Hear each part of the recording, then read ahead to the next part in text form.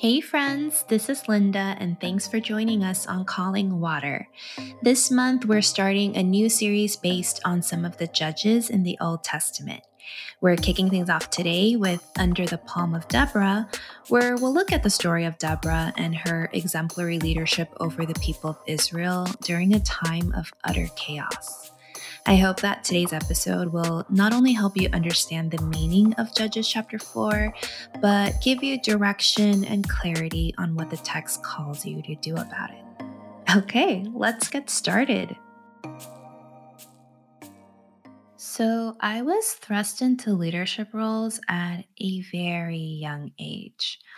My mom had become the Sunday school director when I was in the sixth grade, which meant that I started serving the minute I graduated elementary school. Now, I'm grateful that I was given the opportunities that I got. But man, being a leader at 12 years old meant I was not yet emotionally mature enough. And also, I didn't have adequate training. So, as a result, I had to learn a lot on the job. At first, I was under the impression that in order to be an effective leader, I would have to be mean and commanding and run a tight ship. I was a big believer in doling out penalties for misbehavior, and I tolerated very little. And this was how I operated probably until my mid to late 20s. And we got stuff done, but in retrospect, I was an awful leader. Because a leader is more than getting people to do what you say. And so many leaders, whether it's in companies or churches, forget that being a leader is hardly a privilege. It's a hefty responsibility and one that needs to be handled extremely well. Thankfully for us, the Bible gives us copious examples of great and sometimes not so great leadership. And today we'll examine an example of a good one in Judges chapter 4. Let's start by looking at today's text and working out what it means. The stories in the book of Judges take place after the death of Joshua, who had led the people of Israel into the promised land after their lengthy sojourn in the wilderness.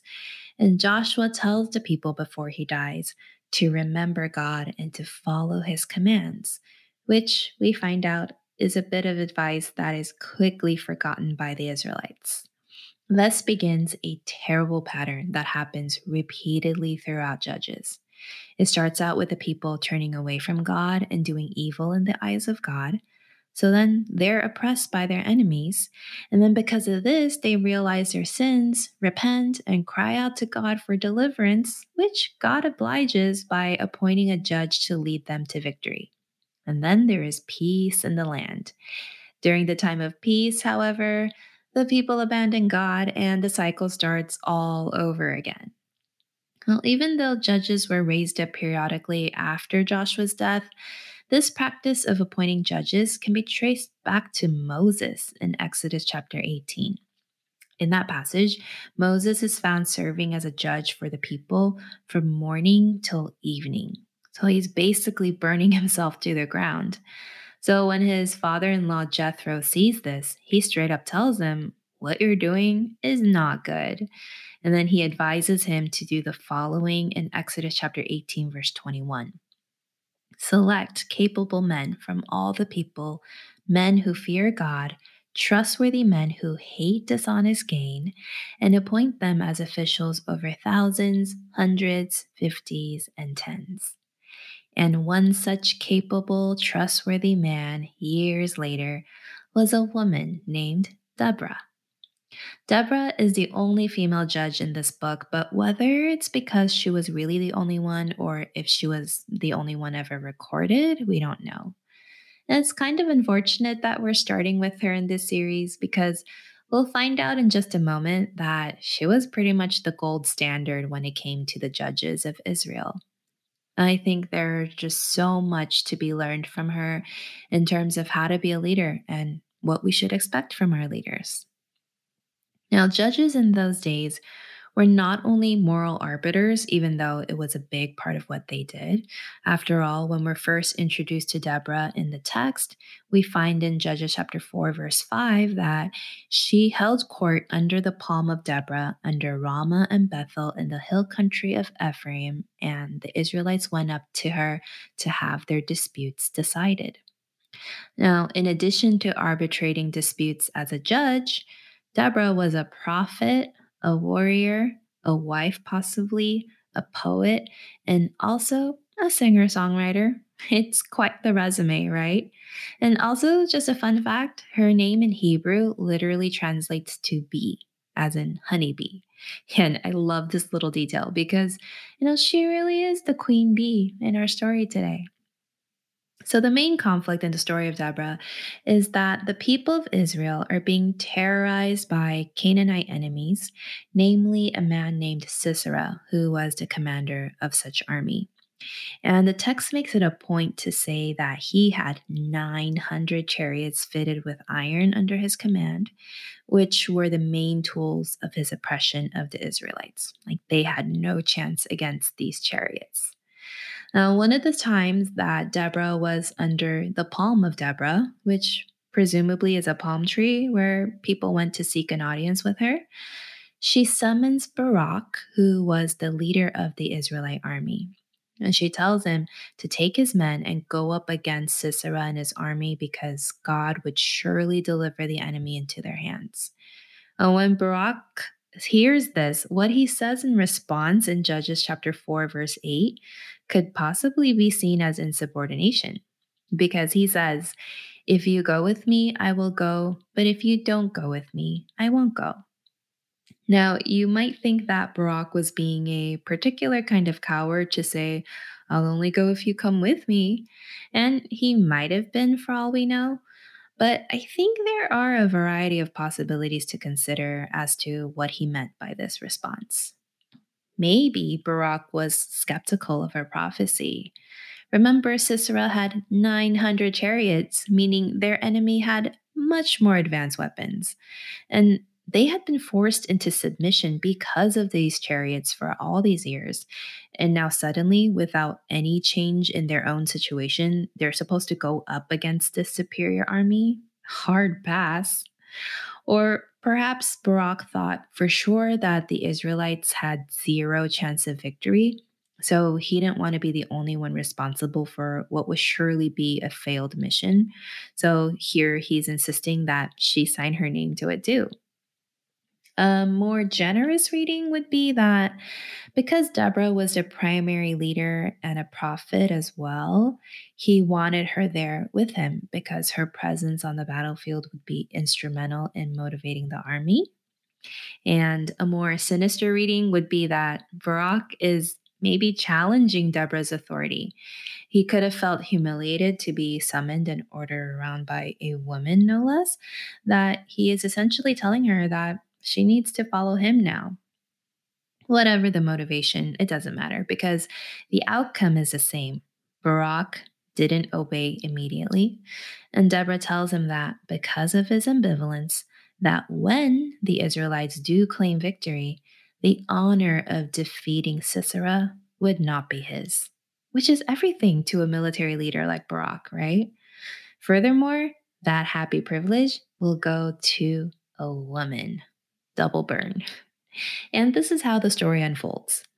Barak and his army get a decisive win over Sisera's army, which is amazing because, again, 900 chariots. Sisera, however, escapes on foot and attempts to hide out in the tent of a woman named Jael, whose people were allies of Sisera's. And she welcomes him and shows him all manner of hospitality up until the moment she kills him using a hammer and a tent peg to his head. I know, it's savage. And after this, the Israelites had no more complications extricating themselves from their Canaanite oppressors. And the Bible tells us they had peace in the land for the next 40 years. So, what does the story call us to do? For one, it gives us a great model for leadership in any context. Because you are all leaders in some way. We all are. Even if you don't have a specific organizational title, as followers of God, we are called to live out the things that we have learned through scripture, which is to lead others to Christ and to lead by example. So, in the upcoming episodes, we'll look at some of the other judges who were, in fact, inefficient leaders in many ways. But Deborah here demonstrates such grace in the way she leads. Firstly, Deborah doesn't shy away from her role. She could have made so many excuses as to why she couldn't fulfill her duties, and no one would have blamed her. In fact, at this point in history, many might have even expected her to fail miserably. But she holds court regularly, mediating disputes. She communicates whatever she receives from God, and she even goes into battle alongside her people. So, whatever leadership role you are given, embrace it with confidence. Now, this is something that I personally struggle with. I get bogged down with a severe case of imposter syndrome time to time, especially when I'm given a new responsibility. Like, who am I to teach? Who am I to write curriculum? Who am I to run a podcast, even?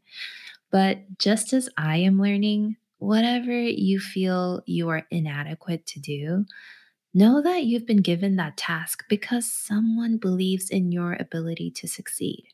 Step into it boldly and watch God use you in ways you never thought possible.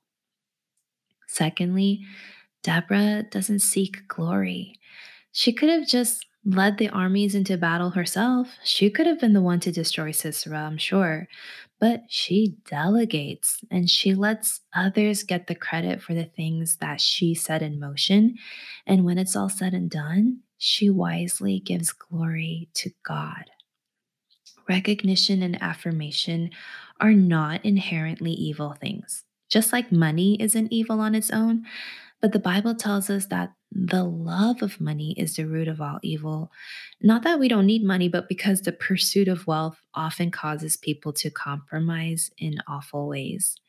In very much the same way, in whatever you do, especially as a leader, don't go out of your way to seek glory. Because what is it worth, really? Surely it's nice when people recognize you for your hard work and shower you with accolades, sure, but that should not be the fuel that sustains you. Stay grounded in your purpose and leave the results to God. Give God the glory for your wins because He is the real reason for them anyway. And finally, the story of Deborah reminds us of what we should look for in the leaders we follow. If you don't already, it's imperative that you have at least one person in your life who serves as your mentor, much like Deborah was for Barak. And we'll talk more about mentorship in the weeks to come, but seriously, start looking for someone who can be this force in your life. And to be clear, a mentor is not someone who manipulates you to do their bidding using fear tactics and guilt trips. They are people, though imperfect themselves, who will always look out for your best interests. They are available to you, who will hold court for you whenever you need it under their own palm of Deborah, to offer you guidance, comfort, and help you make the right choices. And when you're afraid or uncertain, they are willing to walk alongside you into whatever you're facing.